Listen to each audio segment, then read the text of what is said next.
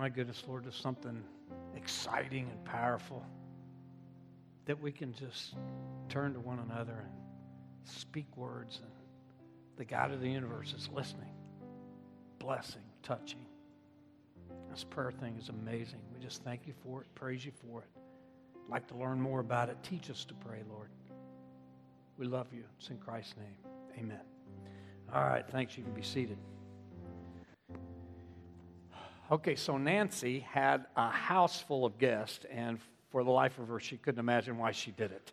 It was July 5th. It was about 104 degrees in the shade. Nothing was going right, this huge picnic she put together. She finally got everybody together, and she asked her 7-year-old daughter, Becky, to pray. Becky said no. In front of everybody, embarrassed her. She said, Becky, Mommy really wants you to pray. Becky said, I don't know how to pray. Now she's really embarrassed. She said, Becky, you hear Mommy pray all the time, don't you? And she said, yes. That made her feel a little better. And she said, well, just pray the last thing you heard Mommy pray. She said, okay. Everybody bowed their heads. Becky said, oh, dear God, why did I invite all these stupid people today? Please help me get through this miserable afternoon. Amen. In Luke chapter 11, the disciples came to Jesus and they said, teach us to pray. It's the model prayer. In fact, we did a whole sermon series on it once, and I was going to do it again, but Angie said no. She said, you've done it twice, you're not doing it again. Angie said no. But also in chapter 11, I've been in that for the last couple of weeks, Jesus told a parable about persistent prayer. That's what I want to talk to you about this morning. I know I said last week that we weren't going to talk about persistent prayer because I did it once, and you never forget one of my sermons, but I looked up in 14 years. I forget that sermon. So we're going to look at that again today. It's powerful stuff. I'm going to read it first. I forgot to tell you guys I'm doing that right off the bat. So if you could throw that up here, it's Luke chapter 11, verse 5. Jesus said, suppose one of you had a friend, and he goes to him at midnight, and he says, friend, lend me 3 loaves of bread. A friend of mine on a journey has come to me, and I have nothing to set before him. Then the one inside answers, don't bother me. The door is already locked, and my children are in bed. I can't get up and give you anything. I tell you that though he won't give up and give him bread because he's his friend, yet because of the man's boldness, he'll get up and give him as much as he needs. So I say to you, ask and it'll be given to you. Seek and you will find. Knock and the door will be opened to you. For everyone who asks receives, and anyone who seeks finds, and to him who knocks the door will be opened. Which of you fathers, if your son asked for a fish, would give him a snake instead? Or if he asked for an egg, would give him a scorpion? If you then, though you're evil, know how to give good gifts to your children, how much more will your Father in heaven give the Holy Spirit to those who ask him? Isn't that a powerful passage of Scripture? You know, I was thinking last week when I was looking over this, if there was ever a church on the planet that should believe in the power of prayer, it's South Union Christian Church. Amen? I mean, we've seen God do some amazing things out here. And not just in growth, but growth for sure. You know, I was talking to a friend of mine at my mom's celebration a couple of weeks ago. I hadn't seen him for 40 years. And he's wanting to know all about the church. And I said, we had one Sunday here on 4th of July. We had 6 people over there. And he couldn't believe it. I said, yeah, God has just grown. This has been amazing. We started to grow a little bit, and we asked God if he could send us some workers. And, you know, my first Sunday we had 3 men, and only 2 of those were regulars. Today we got elders and deacons. We got musicians. We had teachers and leaders. We got a whole church full of talented women who are really running the show, amen? We got volunteers in the worship group. We've got volunteers in the children's ministry and the women's ministry and the building ministry and the first impressions and on and on and on it goes. God has really blessed us. And then we said, Lord, we're kind of landlocked. You know, we don't have any place to grow. Could you do something about that? And 2 weeks later, the stone quarry who said, don't ever call us again, contacted us. Here we are on 5 acres. We said, Lord, we don't want to push our luck, but, you know, now that Eric Gilpin is going to go into the public school system, we have an opportunity to get a real youth minister. I mean, a full-time youth minister. Could you please send us somebody who's young and energetic, has a beautiful wife? And we got Leanne Jackson. We prayed and got Angie. We prayed and got Christy. We prayed and got Lori. We prayed and got Jackie and Mark and Jake and on and on. God's just done some amazing things out here. We said, Lord, we really don't want to make you mad and just push our luck more, but we want to make disciples who make disciples. Could you give us some place to do that? He said, 83 acres enough? Will that be enough? But it's just been crazy to watch him work out here. And not just the growth, because growth comes and goes, as you can tell, but as we've grown, we've seen prayer after prayer after prayer answered on our prayer list weekly. We've seen cancer disappear in this church. We've seen marriages put back together. Not all of them, but some of them. It's been mighty. And I think one of the reasons that's going on here is we have some mighty powerful prayer animals in this church. And they pray all the time. But you know, we never learned enough. Andrew Murray said nobody ever graduates from the school of prayer. And so all of us on many occasions ought to come to Jesus and say, Lord, please teach us how to pray. There was a Newsweek magazine survey done not too long ago, and they asked regular church attenders, what's the thing they like to hear about most from the pulpit? Overwhelmingly, it was prayer, which I think is cool. And this section is full of things that if you look at and think about will help move us to the next level in our prayer life. Wouldn't you like to be to the next level in your prayer life? Me too. So let's walk through this. Here's the first thing I want us to see from this section. Prayer begins with an honest admission of need. I mean, it starts with you got to go to God and say, I can't do this on my own. I need some. That's what happened here. This guy's got a problem. He goes to his neighbor. He said, hey, I've got a friend coming over. He's on a journey, needs a place to stay. He needs something to eat. Evidently, it was, I don't know, Friday before payday or a week before payday. The guy doesn't have anything in his house. He doesn't have any bologna. Doesn't have any crackers and cheese. Doesn't have any popcorn. He goes to his friend and said, I can't handle this. I need some help here. This is humbling to be caught like this empty-handed. I don't know. I think fact is one of the reasons why some people have problems with prayer is this, having to say they got a need. I know that's the problem why proud people have a problem with prayer. They don't want to tell God they've got a problem. They need some help. I think that's why some of us men have problems with prayer, because we think we can do it all, right? You want a good example? How about before GPS, gentlemen, on your cell phone? Did you ever stop for directions? My mom and my wife and my kids, I can't tell you how many times Angie has said, hey, just pull into the Dairy Queen and ask them. Just pull into the filling station and get directions. No, I'm not doing that. Are you crazy? One time, Angie and Aaron, they were dating, and they came up from college. And, Ashley and Aaron. What did I say? No, that's never happened. Okay. It might be over. I don't know. So anyway, they come up. They're dating, and they're going up to Avon to Kingsway for some kind of thing. I don't know what it is. And I told Aaron how to get there. I made him a little map. No GPS yet. They get about half mile from the church. It's in Avon. And he made the wrong turn. She starts in on him. Stop and get directions. No. They went to Brownsburg. They went to Mooresville. They could have been to Chicago and back. You know what I mean? But he wouldn't stop. Why do we do that? Well, I think a couple of reasons. Number one, we're always in a hurry, and we got to get there and we got to figure it out. But number two, it's pride. I mean, we're not going to pull in a filling station and say, hey, man, I'm so stupid I can't even read a map. I can tell by looking you're smarter than I'll ever be. Could you tell me how to? We're not going to do that. And I'm telling you, this prayer thing is just like that. It begins with our admission to God that we have a need we can't take care of on our own. And I just think it's hard for us these days in a self-sufficient society. I mean, let me ask you this. If somebody came into a room at your house and caught you on your knees praying, if you do that kind of thing, would that embarrass you? Would you say, oh, I lost a contact? Well, Dad, you don't wear contacts. I know, but I might. I mean, I don't. Would you do that? Because I can tell you somebody when I was a kid growing up didn't mind being caught on their knees praying. That was my mommy.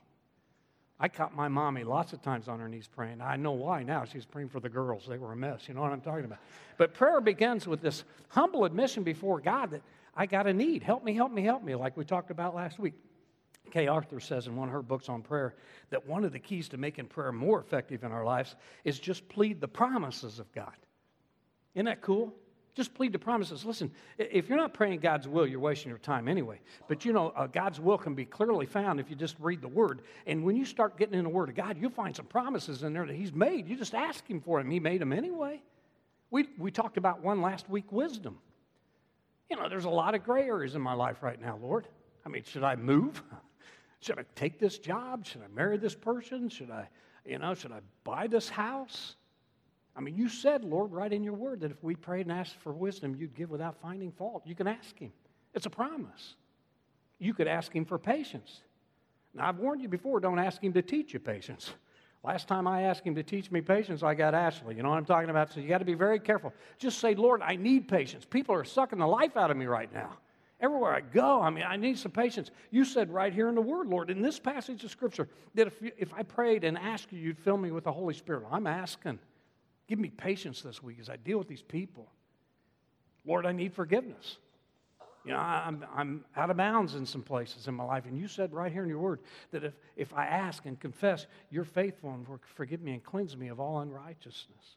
So we plead the promises of God, and what we're actually doing is asking for things He's already promised to give us. Abraham Lincoln once said, I've been driven on my knees many times by the overwhelming conviction I have no place else to go. Isn't that good? So it starts with this admission that you've got a need. And the second principle is this. It's based on the assumption that you already have a friendship with God. Am I right? The passage said he went to a friend of his. If I had an emergency tonight, I know my sister lives right on to the next to me. She's my neighbor. But let's say they were gone. I wouldn't have any problem going to Harry Tinsley. He's my neighbor on the other side. If I had an emergency, him and I are friends. But I also have some neighbors at the end of my driveway on either side of me, lived there 30 years, I've probably not spoke 12 times to. And it wouldn't do me good tonight to show up at their house at 2 in the morning and say, hey, I got some people coming in out of town tomorrow. Can I have a box of Cocoa Puffs? I don't think that'd work out very good. No, you go to a friend, the passage says. And if we're going to have prayers that are effective, we got to maintain some kind of friendship with God. James says the effective prayer of a righteous man availeth much. And the idea is you have this friendship with God, this connection with God, and you're also doing what God told you to do. It's trust and obey. It's both things here. See, if you're living outside of God's will and you start praying, what do you think that's going to do to your prayer life? Let's say you rob a bank next week. You jump in a getaway car and traffic's terrible. Please, Lord, I got to get out of here and move traffic. That's crazy. Let's say you're sleeping around. Lord, please, keep me from getting pregnant or from getting some kind of disease. In John chapter 9, verse 31, the blind man said it best. He said, we know that God doesn't listen to sinners, but to godly men who do His will. And if you and I want our prayers to be effective, we need to maintain a relationship with God, one where we're doing what He told us to do. Somebody once said that whoever decides to pray, really pray, must seize the hand of God and not just the pennies in His hand. Thank God you see the difference. God's not the divine genie of the lamp. He's not some heavenly vending machine where we just cry out what we want. He gives it and we go about our business. He wants us to do life with Him, walk through life holding His hand and being obedient to Him. And if we do that, man, our prayers.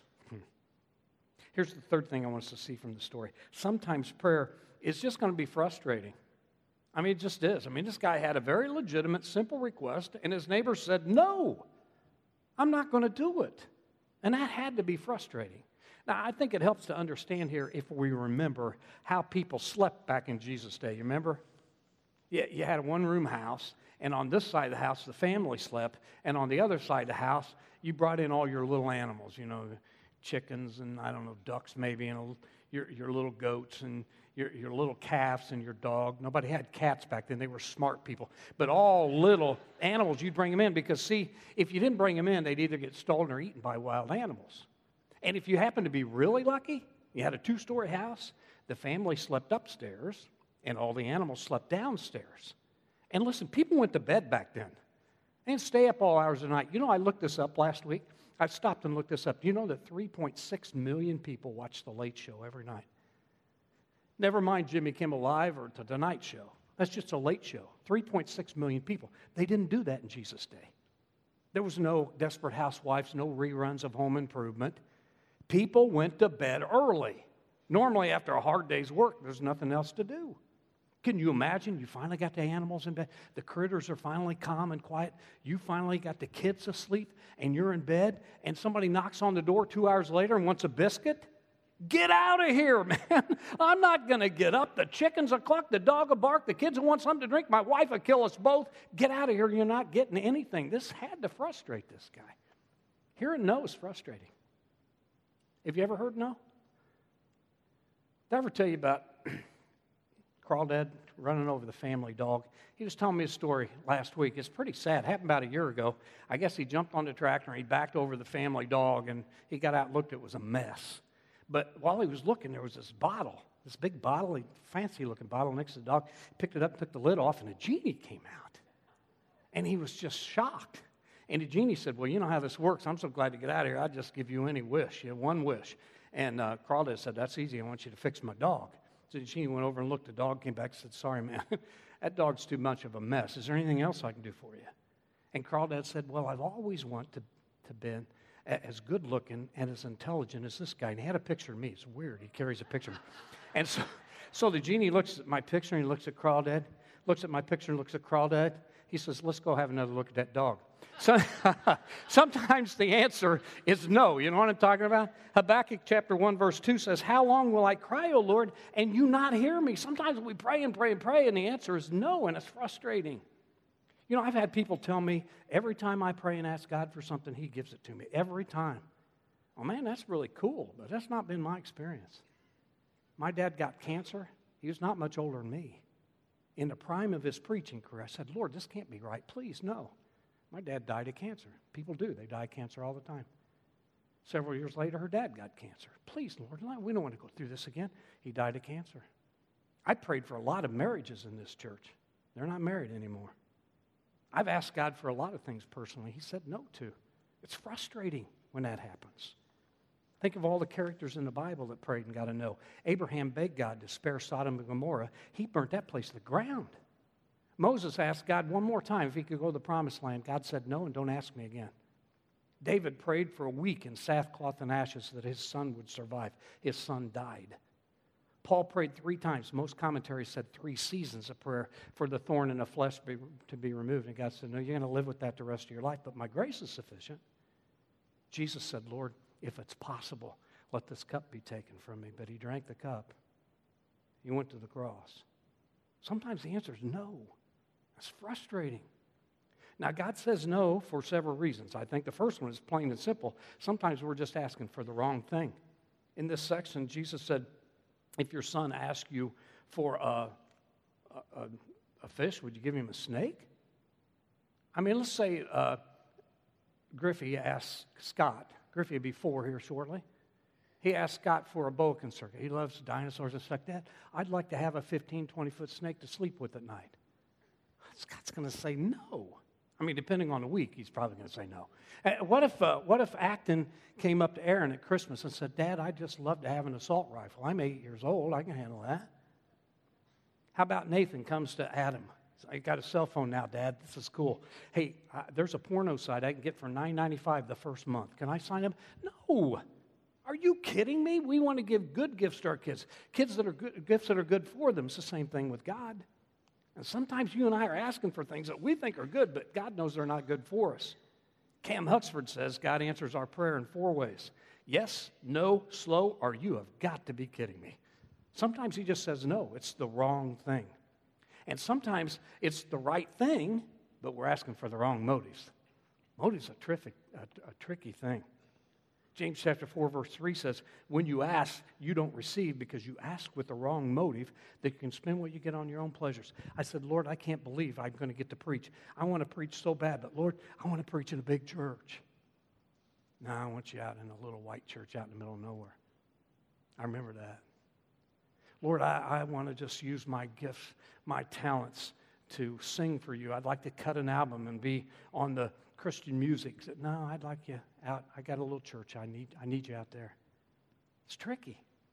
You're at a basketball game and your son's playing, and it's the end of the game. You're up by 20 points. The game's over. Your kid's up at the free throw line. You say, Lord, please let him hit this free throw. It doesn't make any difference anyway. Lord, just let him hit it. He takes the free throw, air ball. And the whole stadium, air ball, air ball. The kid's devastated. You say, God, what's the matter with you? That was such a small request. Why couldn't you do that? God says, why'd you ask? Did you want everybody to see how good your boy was? That he hit a free throw? I mean, did you do it because you don't want him to ever feel bad? That he always wins? It's tricky. God, if I just hit the lottery, I'm going to give half of it to the church. What are you going to do with the other half? See, sometimes we're asking for the right thing. We're just asking with the wrong reason. And then the third reason God says no to our prayers, sometimes we ask with the wrong timing. We're asking for the right thing. We're asking with the right motive. It's just not time. But we can't handle that, man. We got to go today. You know what I'm saying? Do you know that my wife made me date her for 3.5 months before she'd marry me? I had to date her March, April, May before she'd say yes to that. I mean, I'm in a hurry. We got to go. You know what I mean? We're the same thing with God. Instant coffee, instant messages. We got to have everything right now. And sometimes God's saying that's a good request and it's a good reason, but not now. Now, a good example of that is Joseph in the Old Testament when he said no to Potiphar's wife and she had him thrown in prison. He's saying, God, get me out of here. Do you remember how long he was in prison? 2 years. Some of us can't wait 2 days when we're praying to God. 2 years. He's saying, God, I did the right thing here. I want out of here. But the whole time he's in prison, God's working behind the scenes. And when he got out, he was number 2 man of Egypt. Married this beautiful woman. Got to bring his whole family home. It's God's timing. We got to put up with God's timing. Fourth principle, real quick. We got to see this morning is effective prayer requires persistence and boldness. Do you know what the difference is between a booger and broccoli? Your kids eat a booger. You know what I mean? You know what the difference is between... I was going to judge this service whether I'm going to use that next service. Yeah, I'm going to use it. Anyway, you know the difference between persistent prayer and non-committal prayer is? God listens to persistent prayer.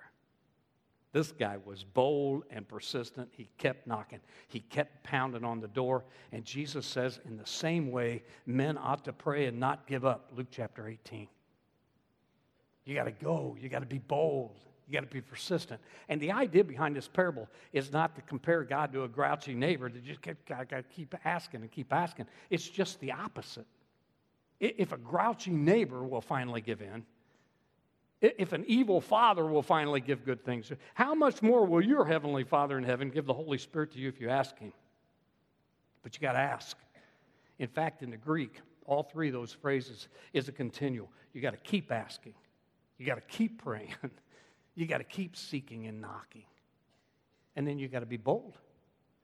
Listen, you and I are not going to a neighbor at 2 o'clock in the morning. We're going to the God of the universe, who happens to be our Father, who wants to hear from us. Of course, the last thing, the biggest principle of all is that this kind of prayer is very productive, eventually. In God's time, in God's way. God always does the right thing at just the right time. All things work together for good to those who love the Lord and are called according to his purpose. It didn't say all things work good. All things work to the good eventually. Father, if it's possible, take this cup from me. It wasn't possible. He had to break his body and shed his blood. And aren't we glad that he did what he was told? Aren't we glad that he trusted and obeyed? See, when you trust and obey, remember the old song, trust and obey, there's no other way to be happy in Jesus. Trust and obey. You come with your prayers. You come knowing that God knows what's best. He knows what your motives are, so don't try to fool him. And he knows just the perfect time. So we're going to do that this morning. We're going to come to him with our prayers and petitions, recognizing the broken body and the shed blood of our Savior who showed us how to do this, thanking him for the example not only of life and of prayer, but of a marvelous Savior. Bring your prayers to him this morning. There's lots of room.